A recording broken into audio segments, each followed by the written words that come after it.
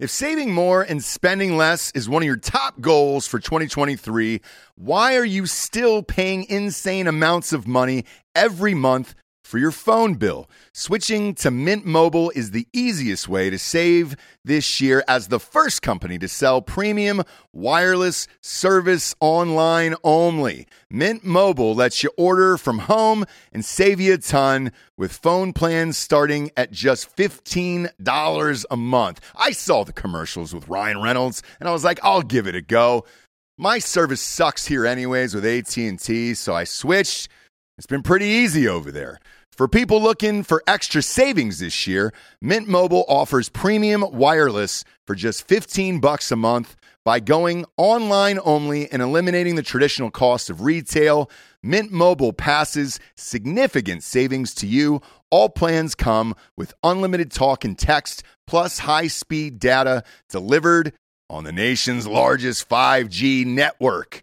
Use your own phone with any Mint Mobile plan and switch easily in minutes with eSIM. Switch to Mint Mobile and get premium wireless service starting at just $15 a month. To get your new wireless service plan for just $15 a month and get the plan shipped to your door for free, go to mintmobile.com/drinkingbros. That is mintmobile.com/drinkingbros. Cut your wireless bill to $15 a month at mintmobile.com/drinkingbros. Welcome to Drinking Bros, presented by GhostBed.com. Sit back, relax, and grab a fucking drink. What is up? Welcome back to Tomahawk'd. I am your host, Rob Fox, joined as always by Dan Holloway. Unfortunately, you're going to come to us after this Cardinals-Braves series wrap-up game is over. However, we are watching it on the screen as we talk to you, so we may get distracted from time to time. Although I don't have much to yell at. It'll just be like giggling into the microphone. Yeah, it's been it's uncharacteristically good start for the Braves, despite their rotation being pretty banged up, right? They have one good starter right now. Yeah, there's three dudes in our rotation right now that aren't dudes that I expect to be in the rotation who aren't in it right now. Obviously, Fried is on the 15-day DL, but they backdated that to the 1st, so he'll be back. Oh, that was a good play. They'll be back, or he'll be back on the 16th. Yeah, or it 17th, should be the minimum. One of those two just games. A tweak. Yeah. Kyle Wright's still out. He'll be back soon. I think they're just looking for some reduction in his shoulder inflammation, and the same thing for Rizal Iglesias. But the bullpen has been great. We won't. I don't even care about Iglesias. Like, you let him get as healthy as he needs to get. Yeah, you don't need a closer for the first 2 months of the season, to be honest. No, and our bullpen depth is more than enough. It's been especially good there. So what's that kid's name? Nick. I say kid. He's not a kid. He's fucking 32 years old. But Nick Anderson has been a very, very good reliever in the past, and he's had some trouble the past couple of years. In Tampa, he didn't pitch at all last year. Mm-hmm. Just health trouble, not pitching trouble. Yeah. But during his stint in Tampa, his whip was like 0.7 the whole time. That dude's a fucking stud. I didn't even remember we signed that guy. Which one was the other Tampa one we got? Yates? No, I think Kirby Yates came from San Diego, didn't he? I don't remember. We got another reliever from Tampa in the last year or two. We've just been kind of like taking the relievers they don't want anymore, but they're not like washed or anything as far as I could tell. Yeah, you're right. Yates was the Padres. Man, there was someone. Doesn't matter. There was someone else we got from the Rays last year, I thought. But regardless, was it McHugh? Yeah, maybe. He's bounced around a lot. I think he's pitched for like 5 or 6 teams. Who hasn't, right? I mean, if you're in the bullpen, like that's typically the situation. Yeah, he went from Houston to Tampa Bay, then over to us. Okay, yeah. And he's just a reliable guy. Yeah. But the standout so far has been Nick Anderson in 2 appearances. He's given up some runs, but he's looked really sharp. Kirby Yates has looked back to his previous form. Mm-hmm. Even Jimenez got himself in a little trouble and got bailed out for it, but even he looked in the first inning he pitched pretty sharp. And then Minner and Dylan Lee looked like themselves, which is always good. I think Chavez pitched a relatively clean inning last night. Yeah, he did. Yeah, he's not given up a run yet this year. 0.6 whip. But it's a great bullpen. 3 appearances, but Strider looked great. I think you got to think that just based on being young, because I think a lot of these other guys who were contenders for Cy Young, Sandy Alcantara is the only person I think other than Strider that can win the Cy Young this year in the National League. Just threw a complete game shutout, I believe, last night. In the second game of the season, which is fucking wild, man. I mean, that guy's such a stud. If he stays healthy, it's hard to bet against him, to be honest. But Strider's the only guy I would pick because I'm not going to pick Scherzer. Just too old. I'm not going to pick Verlander for the same reason, although they could surprise you. But I don't think Verlander will get enough starts probably to do it. Fried finished second in Cy Young voting last year, and I love Max Fried, and Max Fried was a great pitcher last year, but that's a week too. It is, yeah. I think Urias probably had the better year, too. Yeah. Interestingly enough. As a matter of fact, I think Strider may have had the better year, frankly. Or Kyle Wright, who won 21 games last year. If you're above the age of 60, Kyle Wright was your Cy Young winner, I think, last year. It's a 20-game winner, hard to bet again. But, I mean, I think Alcantara, really the only, knock against Alcantara, and I don't consider it a knock, but I guess a lot of probably younger writers who hew even closer to analytics than I do, would say he doesn't strike a ton of people out. He's not a bad strikeout guy, but he had 5 strikeouts in his complete game shutout last night. Well, so the game is not to strike people out; it's to win ball games. Well, I agree. I think Kevin Costner said strikeouts are fascist, by the way. Yes. In Bull Durham. But we'll see. I don't know. I mean, he won it last year. They didn't seem to care last year, right? No. I mean, again, it was a weak... there was another dude who actually pitched really well who finished too far down for the Giants. He came over from the White Sox. Rodon? Oh, Rodon, yeah. Carlos Rodon. Yeah. But he's gone now, right? He's with the Yankees now. Is he? Yeah. He is. Jesus Christ. Just yeah, so around. it was a shallow pool.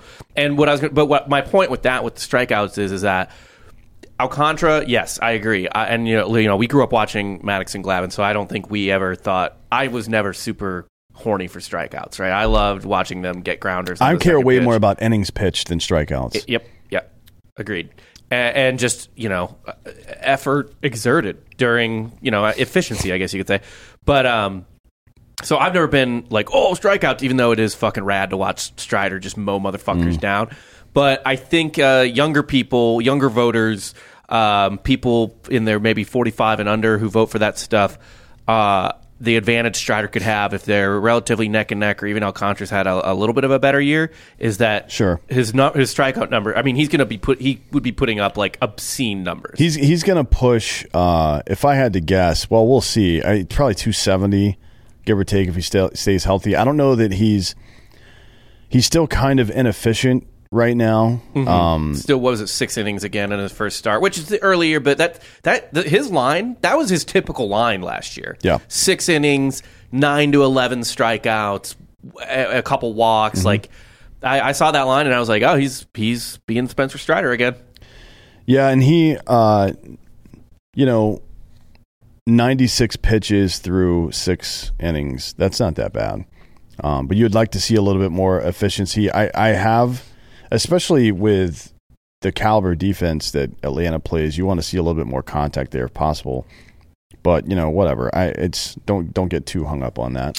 Because whatever works. Just the quality of the bullpen. But he's only gonna if he makes all 32 starts and averages 6 innings a start, he's gonna get 194 or so innings pitched. But the fucked up thing about that is at his normal strikeout rate, that is 290 plus strikeouts. Yeah. So he might, if he,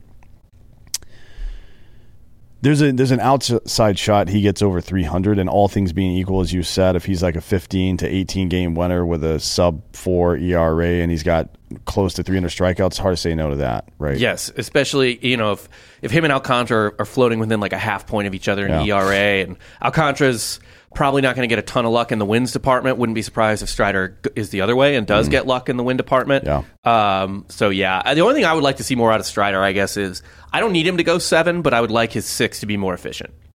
Yeah, he does always seem. I mean, that's a lot of that is a third time through the order situation, right? Which is, that's something that almost every young pitcher deals with. It's why Ian Anderson is in the minor leagues right now, because the first 2 times through the order, he's typically good. He just doesn't have a third pitch. You know what I mean? Yeah. Neither does Strider as of yet. Right. Well, when you throw 100 miles per hour, it's a lot more forgiving. No, that's not true. He had 3 strikeouts, I think, in spring, I read, that were on his circle change. Okay. Which is interesting because it looked good. Yeah. What is his change clock? I think it was 86. Okay. 87, so something like that. 13 mile an hour difference. It was, well, no, because it was 11 mile per hour difference. So it must have been 87 then. I mean, because he's 98, 99, 100. Yeah. But yeah, it looked good. Not a terrible amount of movement on it, but the same tunnel and same arm action, which when you're having to get ramped up for 100, that's enough. You don't need the crazy movement on it. You'll be swinging before that ball's crossing the plate. Yeah, the guy that surprised me yesterday, Dylan Dodd, who is just some fucking, as his parents described him, a nobody from nowhere, who is just like, doesn't seem affected by the fact that he's pitching in front of 60,000 people. He doesn't care. He's just like, And by the way, he pitched for college at SEMO, Southeast Missouri. Yep. So he is, probably even more acutely aware than the average person. Probably been to quite a few games at Busch.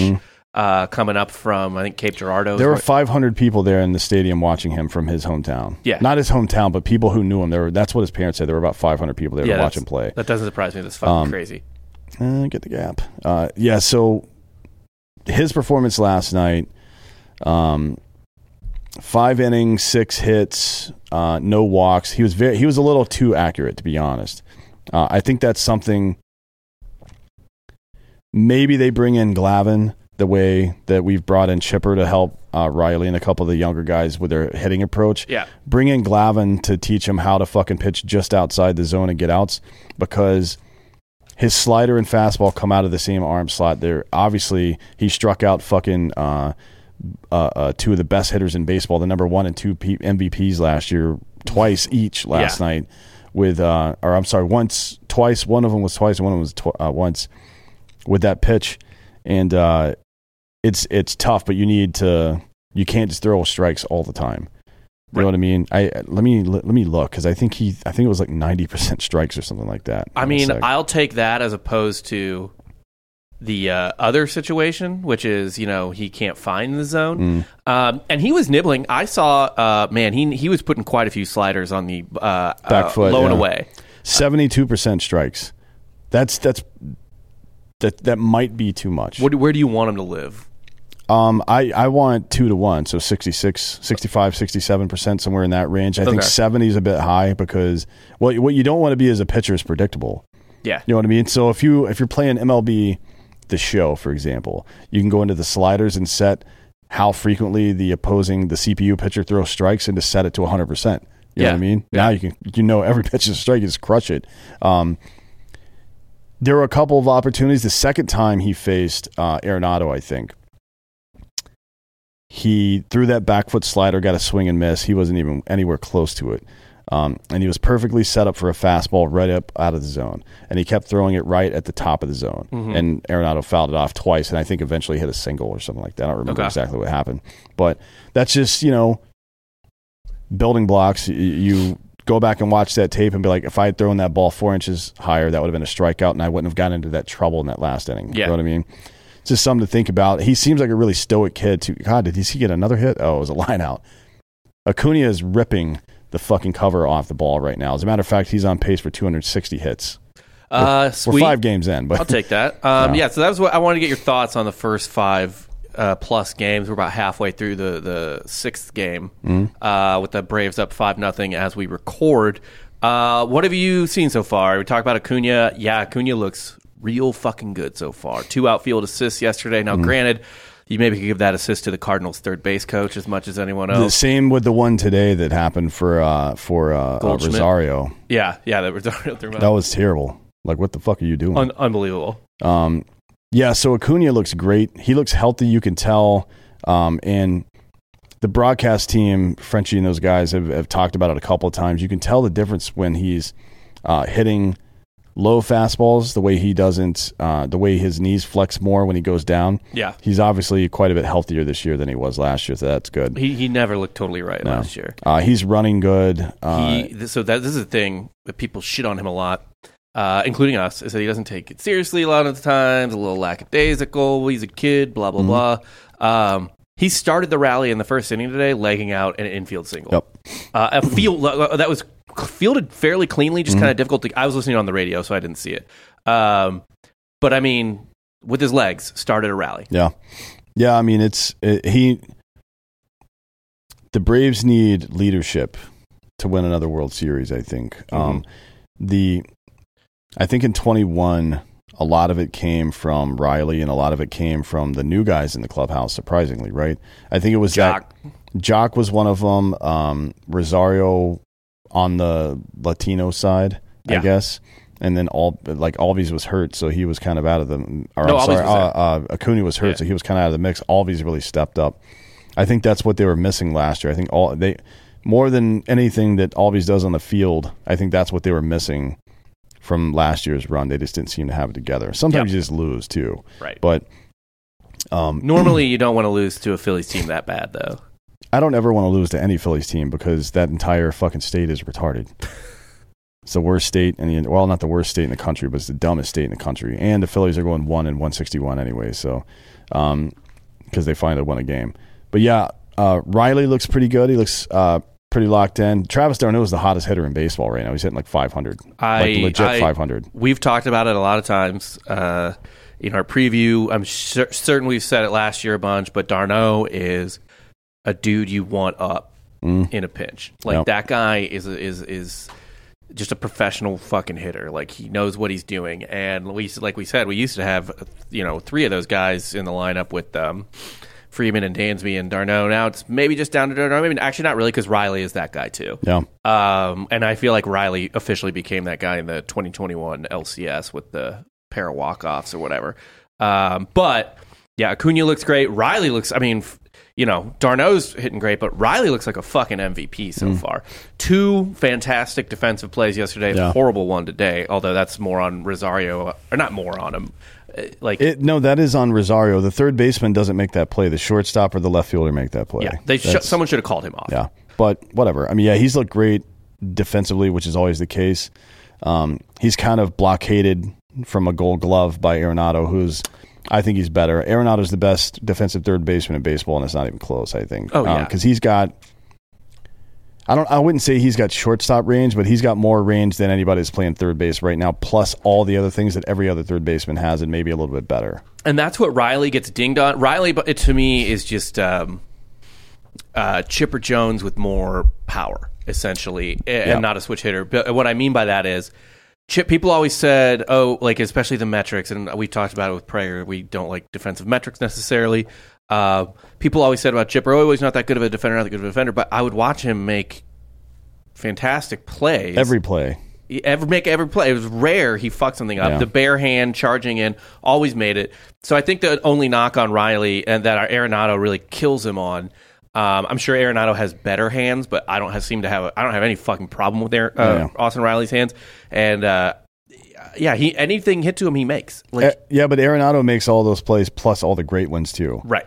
You know what I mean? That's probably just the range factor, to be honest, because he gets into position to field those balls where most third basemen, and that was what, Brooks Robinson had great hands, obviously, and probably the most accurate no-look throw I've ever seen in my life. I don't know how the fuck he ever made any of these plays, but just great natural instincts like that. But the thing that I think really set him apart and had, the reason he made all those great plays is because he was in a position to make them by having great range like that. Yeah. And Mike Schmidt was the same way, by the way. He doesn't get enough credit for his Now, Mike Schmidt would boot normal plays a lot, but as far as great plays went, he made a lot of those as well. Mike Schmidt might be the most overlooked great player of all time. He's definitely underrated. He's in the 500 home run club, and he's probably one of the top 10 defensive third basemen ever. I think he would be, if you had to make an all-time Hall of Fame team, Mike Schmidt would be the starting third baseman. I mean, I don't know, Eddie Matthews maybe. It depends on if you're trying to go lefty or righty. Eddie Matthews was not as good defensively as Mike Schmidt. You're telling me if Mike Schmidt walks through that door, you don't have a toy for Mike Schmidt? You don't have one in the back? Yeah. I mean, Schmidt struck out a lot in a time where people didn't strike out a lot. And I think, and people probably shit on it. If Mike Schmidt played today, people would be nutting over Mike Schmidt. Oh, yeah. Well, I mean, with launch angle and all that stupid shit these days, he'd probably hit 50 home runs a year. But on to the next one. The pitching has looked really good. We kind of touched on a little bit. Bryce Elder is throwing a great game today. He's getting into the third time through the lineup here. Bit of a jam right now. Yeah. Dan, what inning is this? The sixth? Yeah, it's a sixth inning. 2 outs. 2 runners on. Yep. And Arenado up. So this is the same thing that Dodd ran into last night. Pretty much the same exact scenario here. And this is the thing for young pitchers. Like, going through the first, if you have great stuff like these guys do, getting through the first 2 times of a lineup, not easy, obviously, but you can do that. It's the third time through the lineup that sets you apart from good or great, right? Yeah. So getting we'll that see. 6th inning. We'll see. I think that's something you're not going to find this out a lot in the very first part of the season because dudes are still kind of stretching their arms out and getting their pitches locked in, getting their release points for their breaking pitches and stuff. But so far, so good, right? I mean, it's funny. We talked about the rotational depth all off season and in the preview show and stuff like that. And we knew it would be tested a little bit immediately because of Wright and, whatever the hell the back end of our rotation was going to be. But now, and we were kind of like wondering, like, oh, who could it be? It could be Anderson, it could be Elder. I didn't even know Dodd's name, to be quite honest. Dylan. What? His name's Dylan. Dylan Dodd. Mm-hmm. Yeah, I didn't even know who he was. I didn't either. I didn't know he apparently he was a 3rd round draft pick 2 years ago. Okay, we've been drafting well, so that's good sign. But I mean, the depth has been put to the test big time so far, especially since our second series is against the Cardinals, who the top 2 MVP vote getters last year. Even their secondary bats are fucking fantastic. Mm-hmm. I mean, guys who can hurt you, like he's not playing today, but Tyler O'Neill, William Contreras is in the lineup now, who is a massive upgrade over Yadier Molina's corpse. But not in leadership. I'm told from a lot of Cubs fans that they really are glad he's gone because he was a total clubhouse liability. Really? I've never heard that before, but I the last couple of days since we've been playing the Cardinals, I've just been looking. I've been seeing because the algorithm on Twitter, especially, you search for Cardinal stuff and people start popping up. Right. I've seen a lot of people from the Cubs being like, "Thank God that dude's not here anymore." Ooh. And speaking of that, is that fair? Foul? Yeah. Foul. Speaking of that, Jason Hayward is raking. In LA right now. I saw that. Of course he is. By the way, if you had told me, with no other context, that in 2023 Hayward and Freeman would be on the Dodgers, I might have just killed myself. No, I might have just been like I can't take this anymore. The Braves are never going to win. That is hell. I fucking hate the Dodgers. Although didn't really hate the Dodgers in 2010. They were still kind of like whatever on them. Mm. Now, by middle of this century or decade, I fucking hated them. But of course he is, and I'm sure he's still playing like elite, semi-elite defense. Well, he's pinch hitting and late defensive replacement mostly. Okay. So he's in the first 4 games, I think he's got 9 at bats total. Okay. Something like that. So they're using him pretty sparingly, and I would imagine only against right-handed pitching. Elder just strikes out Arenado to end the inning. Wow. That's the second time he struck him out today Arenado as well. has not looked good this series. No, I mean, again, it's fucking April, but that was I can't believe he got him on that pitch. Like, was Nolan tired of hitting? I don't know. I think he got so the previous at bat he got fooled by a backup curveball that just hung. I mean, goddamn, if he had hit that pitch, that would have. Who knows? That may not have landed yet. So maybe he just didn't track it well. But yeah, it's it's early. I'm not too concerned about Arenado. He's going to get his. Speaking of, by the way, crushing a ball, back to Riley for a second. That fucking home run he hit in Game 1 was I don't know that I've seen a ball hit that far in St. Louis since Albert Pujols was like prime Albert Pujols. Yeah. I mean, that was fucking insane. Yeah, they 473 I think is what it got measured at. And he was getting made fun of a little bit yesterday because the guys asked him if that's the longest ball he's ever hit, and he said, "No, I think I hit one over the center field scoreboard in AAA. I was like, dude, that doesn't count. That was in the minor leagues. Shut the fuck up. But that's he absolutely destroyed that ball. Yeah. Next up is the rules. New rules affecting the Braves one way or another. Not yet. Yeah.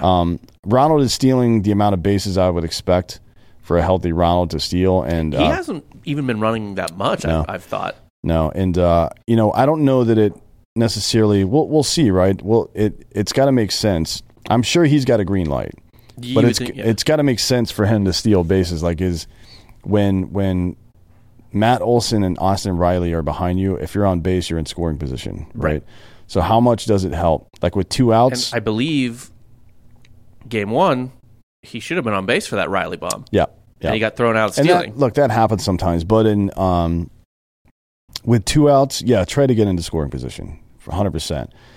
When you lead off the inning and you get on first, go ahead and go for it. But if there's 1 out, usually just kind of see what happens first. Yeah. Although the other side of that coin is that Riley and Olson are both prone to hit into double plays because they're both slow as shit. So, do what you got to do. I don't know. I don't think it's really affected anybody so far. The Braves don't have, now that Kenley Jansen's gone, they don't have some dude with a weird delivery that fidgets a lot and talks to himself between every pitch. These guys seem to enjoy, and I think it's helping them. Like, you don't have time to sit there and think. There's a phrase in that we use when we were teaching people how to shoot: think long, think wrong. Right? You overanalyze shit. Sometimes you get paralysis by analysis or whatever, or sometimes you lose focus. What you do is subvert your natural instinct when you're doing that, right? Right. Like when you teach somebody how to shoot, I say, shoot me. They're like, what do you mean? I'm just like, pretend you're shooting me. Most people do like this, right? Point their finger at you. I'm like, all right, that's how you shoot a handgun. Just point your fucking index finger down the body of that weapon and track it right into the target. It's that simple. So I think speeding up may be helping everybody, not just the Braves. Pitcher wise, I mean. Yeah. It does complicate holding base runners and stuff like that. And for some people that have funky deliveries, it might be fucking with them, but I think it's actually helping everybody. Do you think there's any effect? I mean, the Braves are still a relatively young team, getting a little older, but because just the years go by, but still a relatively young team. Do you think that it's helpful in any sort of generational situation? Well, I think a lot of these kids experienced this in the minor leagues already. They did, yeah. So, they were talking about that actually with yesterday during the broadcast about how Dodd had already been pitching with the pitch clock. Yeah. Yeah, there's actually half the Braves rotation grew up in this environment. Spencer Strider only spent 1 year in the minor leagues, right? So yeah, he definitely has done most of his professional pitching with the pitch clock now that you include this year. So I don't think it's going to be an issue for most people, to be honest. Yeah, you don't think? I mean, I guess the only other way it could affect it is if once the season really gets going, Acuña and Harris in particular just start running wild. Or an Albies, too, for that matter, I guess. Riley hits one down the line. Fair ball. All right. Oh, he's not that slow. He's just big.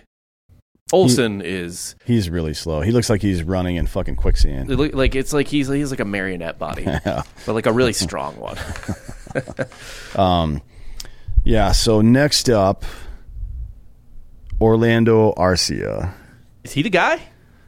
Maybe. And if he is, we got a pretty good deal on him. You can see from that play today, his defensive instincts are not very good. He's got the best infield arm in all of baseball, I believe. I think he's got the highest velocity of anybody in baseball throwing on the infield. But he's been making some plays so far this year. Like historically has been pretty wild as a thrower. Yeah. Maybe he's cleaned that up a little bit. He's definitely going to hit. I don't think anybody questions that. But it does seem like he's kind of coming into his own. He's in his prime right now physically. He's 28 years old. So if we get 2, 3, 4 years out of him at 15 to 20 home runs a year and he plays 988 plus defense, then you can't complain. I mean, you're not going to get any better than that, not right? For the money. They signed 3 years, what? $7.3 million. Total. Yeah, and then a fourth mutual option. A fourth club option. So they keep him for a 4th year as well. And it's only if they want to get rid of him, it's only $1 million buyout. So that's about as good as you can expect from a contract. The questions are Vaughn Grissom and Braden Shoemake. Are they ever going to be good enough to play for a championship caliber team, right? In a reasonable amount of time. Now, there's no rush. You can leave him down there as long as you want. Braden Shoemake's 25 years old, and though. Grissom was Double-A last year. Yeah. Didn't he not even start in Double-A? Didn't he start in Single-A last year? He started in A-ball, yeah. Yeah, so like... High A, but still, yeah. There's no... It's a bit like... Not unreasonable. Yeah, no, it's a bit unreasonable to be like, oh, fuck, dude, Grissom's not in the big leagues this year. Is he done? Like, realistically, like, if Ozzy doesn't get hurt, he never even comes up. Yeah, we never would have seen him if Ozzy hadn't been hurt. Yeah, it's true. So, but my thinking is the reason that you sent me that Fangraphs thing this morning, and I've read about that as well. I think O'Brien posted something about it not too long ago, but the reason it appears he got sent down wasn't because of his defense. It was because of his low exit velocity. He would be in the bottom third of the league in exit velocity. And last year was the same way. Yeah. He, I think off the bat, like average was like 84 miles an hour, which is not good. And Arcia, I think, clocks in at like 92, 93, something like that. I think league average is 85, give or take. Okay. So, yeah, he's quite, RC is quite a bit above average when it comes to that. And, it's you're in a win now team, right? They don't have the good fortune to be able to slot. So, like, if Michael Harris had come up last year and sucked, they would have sent him down. Yeah, that's just the way it is. He just happened to be very good. So, and Harris too. He plays elite defense, right? Defense both as a catcher and a thrower, right? He's got a fucking hose and he plays a premium position. Like they expect more out of him, but like if we could right now live with Harris hitting 250 and 15 to 20 home runs with the way he plays defense. Yeah, for sure. Like it's not, and they expect a lot more than that. But like we don't need a lot out of him at the plate, considering how much fucking ground he covers and all that fun shit. Yeah, so I wonder if this will be interesting because Vaughn Grissom, let's say he's ready next year, then you got him under team control for 5 years, right? That's a long time. And that would give you him under team control with Arcia under team control for 2 additional seasons after this at a minimum. But Shoemake looked really good in spring training. I wonder if he isn't an attractive prospect for somebody. If Arcia is still doing this, if he's still tracking like this by July, does Anthopoulos, take a look at packaging him and or Shoemake or both or along with Rosario or Acuña or something like that to get a legit left fielder, like an all-star caliber left fielder? Because if I'm a team in a rebuild right now and I've got an all-star caliber left fielder and I can get Vaughn Grissom for him right now plus another player that'll fucking drive in some runs and stuff like that, I'd probably do that deal because I think Vaughn Grissom's going to be really fucking good in Major League Baseball. So I would take that deal. And as a Braves fan, it would suck because we kind of got to know him a little bit and he would... Seems like a fun dude. Then we would fucking get to see him crush somewhere else at some point and it would probably come back to bite us 10 years from now or 5 to 10 years from now. But... Yeah. To shore up our last fielding position with a guy that can fucking, drive in runs and hopefully under some measure of control. Yeah. Like not just a 1 year rental. Because like we're in a position now where the window is wide fucking open. Yeah. I mean, we would want somebody for 3 or 4 years at least, I would expect. Right. But I mean, this is the window, right? This is and we've already won a World Series. So now we're in the sort of the dynasty window. Yeah. And we've won 5 straight division titles. We have a World Series. To put that into perspective, that would put us about 1997 if this was the 90s Braves. How'd that work out? Dynasty, right? Yeah, it didn't work out great. Could have been better. Still a dynasty. Could have been better. Could have been a lot better. But yeah, I'm thinking somebody like Brian Reynolds from Pittsburgh would be a nice pickup. Yeah. I mean, he's hitting 500 with 4 home runs this season so far already. Pretty chill. But it's the Pirates, right? So they will never be able to pay him. They wouldn't, even if they had the ability to pay him, they still wouldn't do it. So I want to say I read the other day that their owner is the only sports owner in North America that isn't a billionaire. What does he like own a 7-Eleven somewhere? Yeah, basically. He's like 900 something million, but that's just embarrassing. It's just sad. Yeah, that's dumb. So I think that he's going to be available, to be honest. And if you're just swapping out, Ozuna, and then who's still got a couple of years of probably 20 plus home runs left, Yeah. Along with a guy who tracks as being a fucking all-star caliber shortstop at some point, or even a third. But he might be better at third base. We'll see. I take that deal. What's Brian Reynolds' contract situation? Is he just arbitration? I would think so. He's 28. He came up in 2019. So 1, 2, 3, 4. This would be his 5th year. He signed a 2-year, $13.5 million deal. Okay. So he's hunting for his career contract. Yeah. And frankly, the Braves have it. They've got plenty of, if you want to call it cap space, they've got plenty of that. Right. Because they've got a lot of dudes locked into super team-friendly contracts. I mean, if you've got a shortstop who's, I think if Arcia continues the way he's playing this year, he's like a 4.5 wins above replacement guy. Mm-hmm. You would pay $20 million a year on the open market for that right now. Yeah. Right? Well, and the other thing too that's funny about that is when they were signed. So there's like a meme kind of with in like baseball Reddit and stuff like that, where it's like the Braves can't keep getting away with this, and man, they're signing these guys to like below market deals, and then other people are coming back and saying, well, no, this is actually like pretty market value, pretty standard market value, like especially with Harris and Riley. Given their age, and they're buying out some arbitration where they could have paid way less, et cetera, et cetera. But the thing even with that is that, yeah, it's pretty fair market today, and Austin Riley's 26, but when he's 28, 29, 30, it's a fucking steal. Yeah. What would he be worth in those? So, like, the sooner you sign someone to a contract, the more valuable that contract becomes. Yeah, it's 100% right. And there's, I guess we'll see how A decides to handle it, but I do think there's got to be some impetus to shore up that left field spot. I mean, we'll see if they're going to give Rosario in particular. They're going to give him a chance. Yeah, I would think so. And he's been good so far this year. He's hitting like 400 or before today. I don't know. I think he has one base hit today, maybe. He looks a bit lost against left-handers.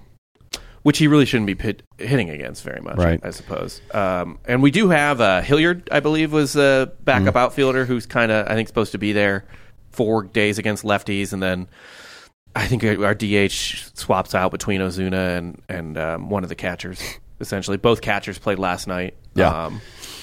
It seems like we're a little log-jammed at DH. I don't think I would keep Ozuna on this roster, to be honest. We're just like stuck with him at this point, which is kind of the one sort of blemish on AA's Alex Anthopoulos' track record so far is the Ozuna signing, which, man, he got excited for his COVID year. Yeah. Where he just was smashing. And granted, Ozuna had a pretty good 2 years before that with the Cardinals. Looked good. But just off a fucking cliff. But hitting your wife can kind of mess with your head. Well, she shouldn't have been standing there. Who's pitching here? Who's this guy? Tonkin. Oh, Arcia, nice little play. The Gulf of. Yeah. There we go. I mean, Arcia's defense to me has been fantastic so far. It's been very good so far, yeah. I'm all about giving him a shot too, because again, you can let Grissom marinate. Mm-hmm. We shouldn't even know Grissom's name. Like, it really was out of necessity that he came up. Harris the same way, although Harris was quite a bit more polished. And again, Harris has there's no skill that Vaughn Grissom has that is even remotely close to Harris's defense. Yet, you hope that for Grissom. Next up, I had a question. How have you liked the Braves' new play-by-play guy so far, Brandon Gaudin? He's good. Yeah. He's funny. Goes back and forth talking shit with Frenchie a lot. I like that. Not Chip Carey. He's not Chip. Chip is just a cornball. And I came to enjoy Chip's corniness, but Gaudin seems more, I don't know, modern sensibilities, I guess you could say. He had a thing. I missed it, but I read someone tweet about it. he was describing the bigger bases, and he was like he just made a dick joke about it, basically. Oh, yeah. He said it's 2.8 inches bigger, which makes every man in North America jealous or something like that. I don't remember exactly what he said, but it was funny, yeah. Yeah, just, and if you're going to drop a casual dick joke in the broadcast, I'm fucking there for it. All day. I'm always in for dick jokes. I'll talk about dicks. And then today he had what he said, the chicken shit thing or whatever. Yeah. When Riley dropped that fly ball, he's like turning chicken shit into chicken salad. He didn't say shit. But. Hopefully he doesn't go full Tom Brenneman. Start talking shit about gay people. But that's really the line you cross, the line you walk. By the way, so RC's range factor so far this year, he hasn't made any errors yet. I don't think he's made any today. But his range factor so far this year is 5.93, and Javier Baez led Major League Baseball last year with a 4.34. Now we're 5 games into the season, right? But I'm not sure that range factor is something that goes up and down. So we'll keep an eye on him. Look, I don't know why you would suddenly like lose range necessarily. Who knows? I mean, I think range factor is a combination of getting to the ball outside of a certain distance, and then also making the play. So you have both to get the range factor part. But he's looked really good so far. I'm very comfortable with him in that position. That's gone. That is smoked. Was anybody on base? No. That's that young kid from Walker. From Atlanta. He's an animal. He's huge. He's like 6'6", 6'7". Yeah, like 250. Yeah. Giant man. Yeah. Well, he's a child. He's like 22 years old. Yeah, he is real young. Yeah. So yeah, he's got some holes at the bottom of his swing. Doesn't track breaking pitches in the bottom of the zone all that well yet, but he hits. I mean, he just they hung one right there, and he fucking hit a line drive. Look at this, boom. That's the pitch he's not been hitting well so far, and he just hit a fucking line drive home run off of it. So yeah, and I don't know which pitcher this is, so I think Snicker was kind of getting some guys and getting someone an inning early in the season. Hopefully. And look, I want to close out this fucking series with a sweep. Michael Tonkin, he's 33 years old. Okay. So, he's just there to He was in Minnesota. He's been a pretty solid reliever for Minnesota. Yeah, I mean, look, okay. Actually, the last 2 years he's kind of sucked. And again, though, like, this is a veteran, I assume, who is on the back end to short things up. It's a long season. And that's what I like about the bullpen is there's not really any, like, glaring god-awful hole, or even someone like Luke Jackson who somehow puts up good numbers even though he like very clearly visibly sucks at his job. Where is he now? I don't know. Colorado or Arizona? Actually, it might be San Francisco. Oh yeah, he did go to San Francisco because he teamed back up with Jock. Yeah, back in San Francisco, but I think he's hurt still. I think because he tore his ACL or had Tommy John surgery. I've liked Gunn too, though. I've liked the new. I was wondering how it was going to be because I've listened to. Chip's been there for like 15 years or something. 18. Yeah, yep. I mean it's been forever. Yeah. So he's been good so far. It hasn't been like weird. I haven't noticed anything. Where he just has the classic announcer voice, and I liked that we had something different for all those years, and now it's just the same guy. Yeah. He just sounds the same as every other announcer, but He's sharp and the conversation's good and he talks a lot of shit, which I like. Yeah, I've been enjoying it. And again, what's funny? Like watching baseball is a baseball game is almost like a podcast in a lot of ways. Yeah, just random meandering conversation for 3 hours. Well, 2.5 hours now. But. Yeah, like it's not like football. It's not like even like golf, which lasts all day. Like it really is. You're sitting there and the announcers play just this huge part of it because it's background noise for half the time. Yeah. Like you're not, me and you are probably more locked in than the average person, but even I'm not locked in, like crazy locked in the whole game or anything. I'm just kind of enjoying the convo, scrolling through my phone, dealing with one of my fucking kids, whatever. So yeah, it's important to me that I don't hate the announcers because when you watch other games on MLB TV, there's some bad ones. Yeah, there's some crews that are just unfucking listenable. I mean, we grew up pretty lucky. Pete Van Wieren was good. Skip was good. Don Sutton. Sutton was a Hall of Famer. You know what I mean? Who also was good on the broadcast. And on the other side, on WGN, you had Hawk. You had Steve Stone. Yeah, you know what I mean. Some of the best. Harry. Yeah, some of the best broadcasters of all time were on all the major television stations, and now there's 30 teams, and each one of them has a guy, and there might not be 30 people that can do this well. It's you know what I mean? it's not quite as bad as the NFL quarterback situation, but there's definitely fewer. There's more teams than there are guys. We can't even get good announcers in football. You know what I mean? Like they had God, what the fuck is his name? I can never remember that dude's name. Louis Riddick. Like super smart guy. He's that bald black dude that was on Monday Night Football for a while. Super smart, knows everything about football. His analysis is great. Doesn't have dumbass hot takes, but he's boring as shit. Yep. It's just hard to find somebody that's really good at both. And then for some reason they have like Booger McFarlane riding a motorcycle around the sideline or some shit. He looks like he's de-evolving. He looks like one of the fucking the turtle people from the fucking Super Mario Brothers movie. Back Did he get shot with? Yeah, they just devolves Jesus into Christ, a thing. Man. Or like fucking in the first X-Men movie where they try to evolve the senator into it turns into water. Yeah, just turns into a blob. Yeah, it's kind of the same way with Booger McFarlane. But yeah, I'm glad the announcing crew's good, and obviously Frenchie's great, and I can't wait for Glavin to be back in the booth this year. I guess his like one of his dad was like dying or super sick or something like that. Well, that's kind of what we talked to Ryan Spader about it last week, but that's kind of what what's his nuts has going on now.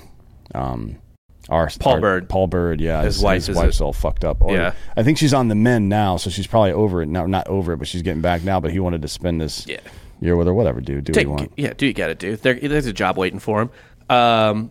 Looking forward. So I thought this was interesting because I remember telling you before this series started, I was like, man, that's such a bad draw at the beginning of the year. The fucking Cardinals, like, we start slow, our pitching's hurt, they have a good lineup, this fucking sucks.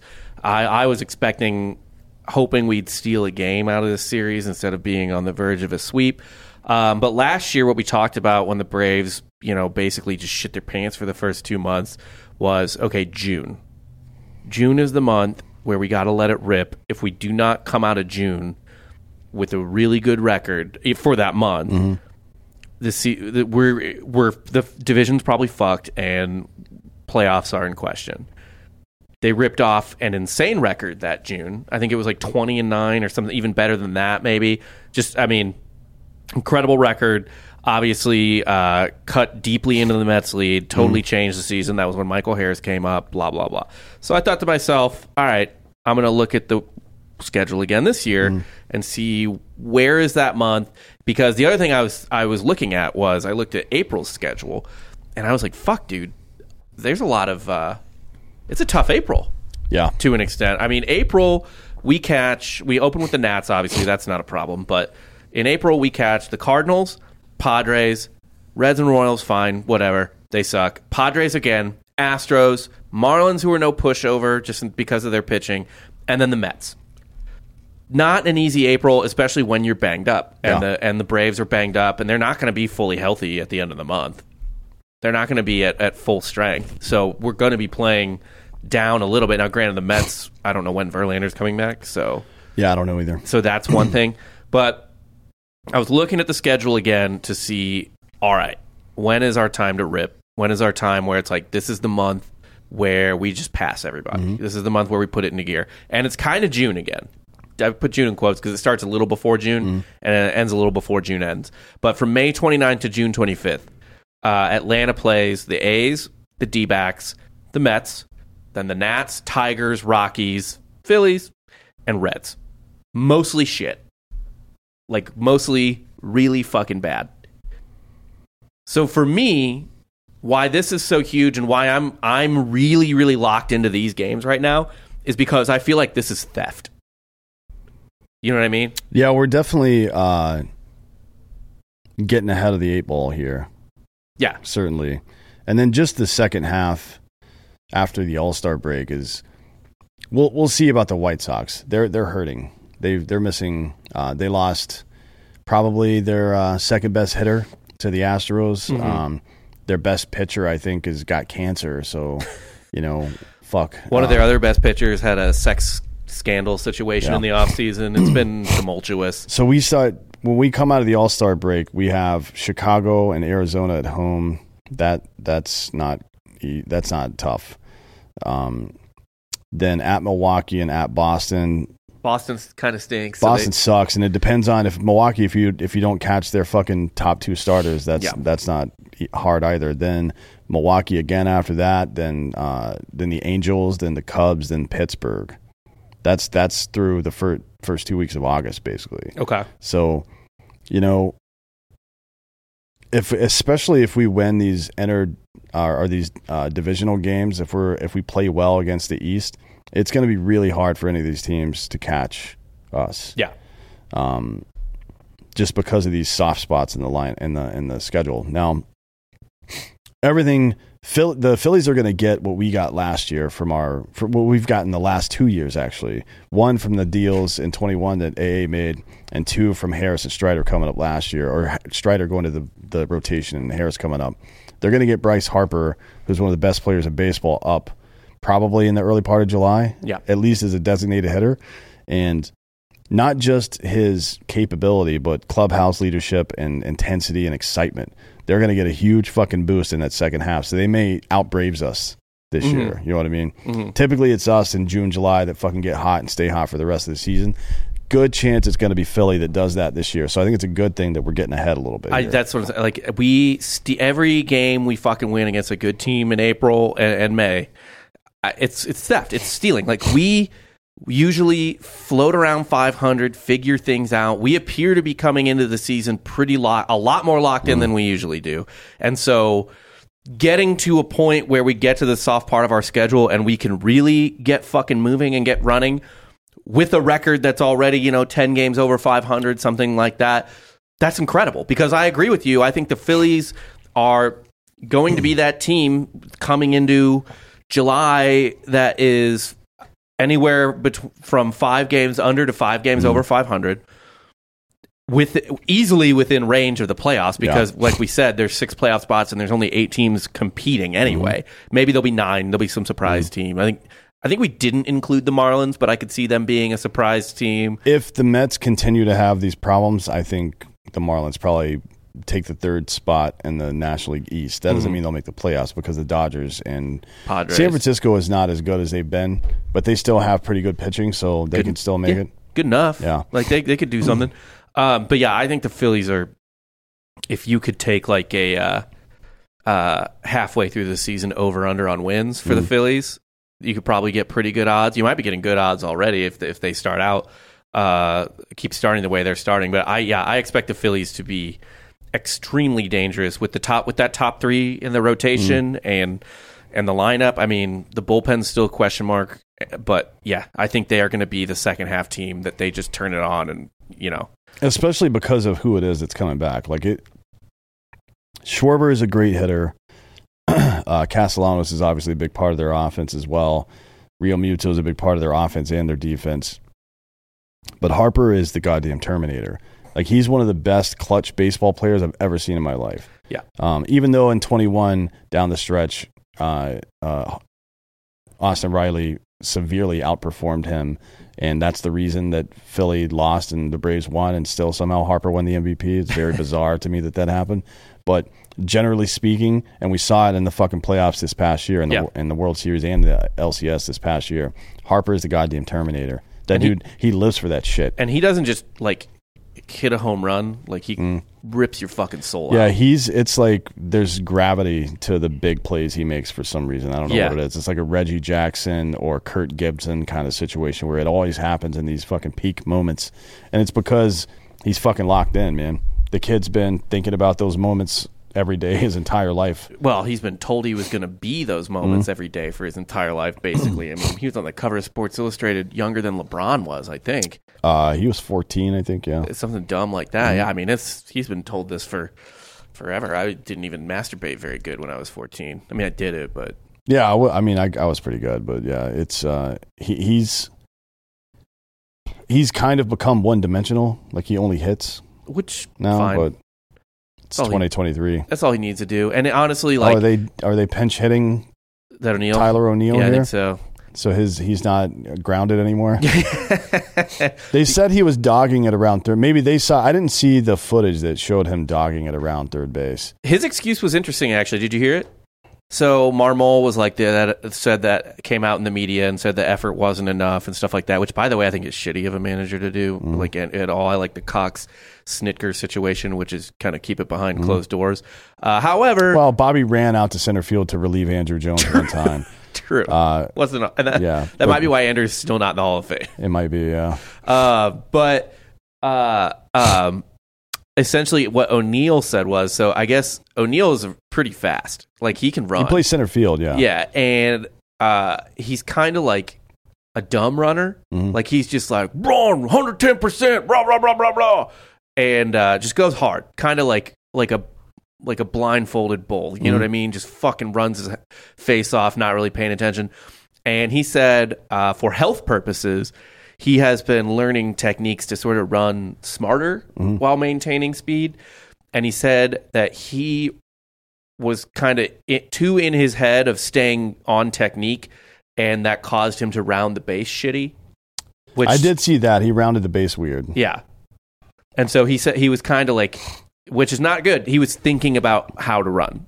Yeah, that's never good. Like thinking about step over step. That's how the yips happen. Right. When you think about the mechanical thing you're doing, that's how you get the yips. Yeah.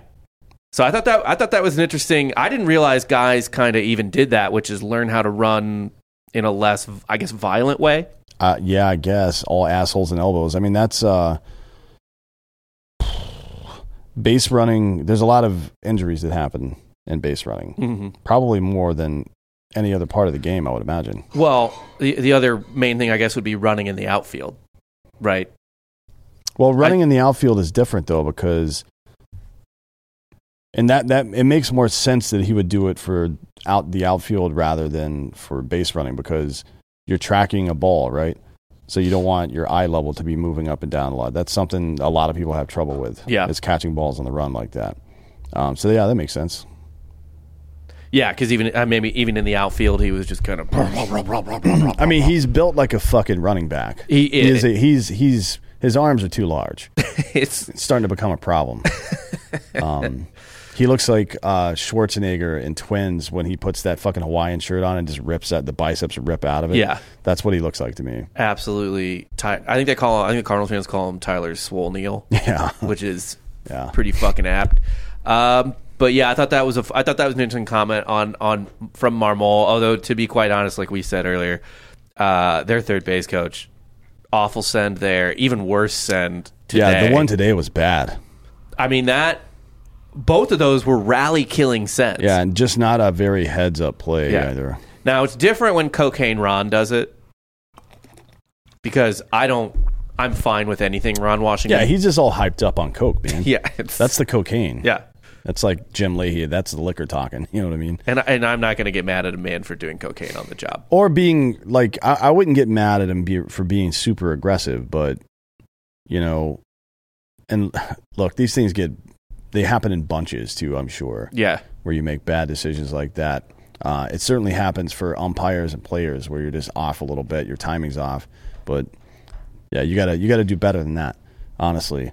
And it doesn't help Marmol's case too much that it happened again in the same kind of way the day after. That's your staff, bro. Yeah. Again, that is kind of a thing with O'Neill too. Like, you got to put these people in a position to succeed. And I would say, in terms of action on the field in the game, the only person who has more of an impact maybe than the third base coach is the manager. Yeah, I guess. I mean, I don't know that the manager has as much impact as the third base coach on pitching and setting the lineup, I guess, but and setting hit and runs maybe, but and giving green lights. But I mean, otherwise, seems to me like the third base coach has got to be. I mean, you can make some outs as a coach. That's the only. There's only two coaches in baseball, like in football, for example. Any coach on the staff can fuck something up. Yeah. Right? Like a line coach can give someone a bad instruction mid-game or whatever. Obviously, the coordinators and the head coach can do that, but in baseball, it's really just two dudes. Wasn't Tommy Lasorda his own third base coach for a long time? I think he was. Yeah, for years, I believe. I'm surprised more dudes don't do that. I'm taking over third base play calling duties. Yeah, I think Tommy did it just because he loved baseball. Yeah. And nobody could stop him. Yeah. I mean... He also wanted to fuck up the Philly Fanatic. He wanted to get on the field. He did, yeah. I mean, but the Philly Fanatic would belly bump him a lot as well. Yeah. So I think I don't know who started that feud, but it went on for about 20 years. I actually think it's pronounced frenetic, though, isn't it? Is that right, Delco? No. The Philly frenetic? He says no. I think the Philly fanatic should have gone to Lasorda's grave and taken a picture of him like pissing on it or spitting on it or something. Or banging his wife? Yeah, or that. Yeah. His dead wife, but still. Hey, man, look, she's right next to him. Dig her up. Probably. Might be on top of or below him. That's how they bury people sometimes, like married couples. One on top of the other? Yeah. Like in a 69, or how does it work? That's how. Yeah, they're both in individual coffins, but I do hope that they 69 them, and eventually the wood will give way, and the skeletons can. Yeah. In 69. That's all I've got for today. We're gonna watch the end of this Braves Cardinals game. Hope they fucking finish sweeping them up, bringing out the brooms. As always, we're here we haven't nailed down a day yet. I think probably Wednesday or Friday would be the day to do this, though, in terms of our production schedule. But that'll be nailed down soon. We had a pre-recorded show on Drinking Bros, so we had a wide open Wednesday. But yeah, for Dan Holloway, I'm Rob Fox. Thank you for listening to Tomahawk. Catch you bastards next week.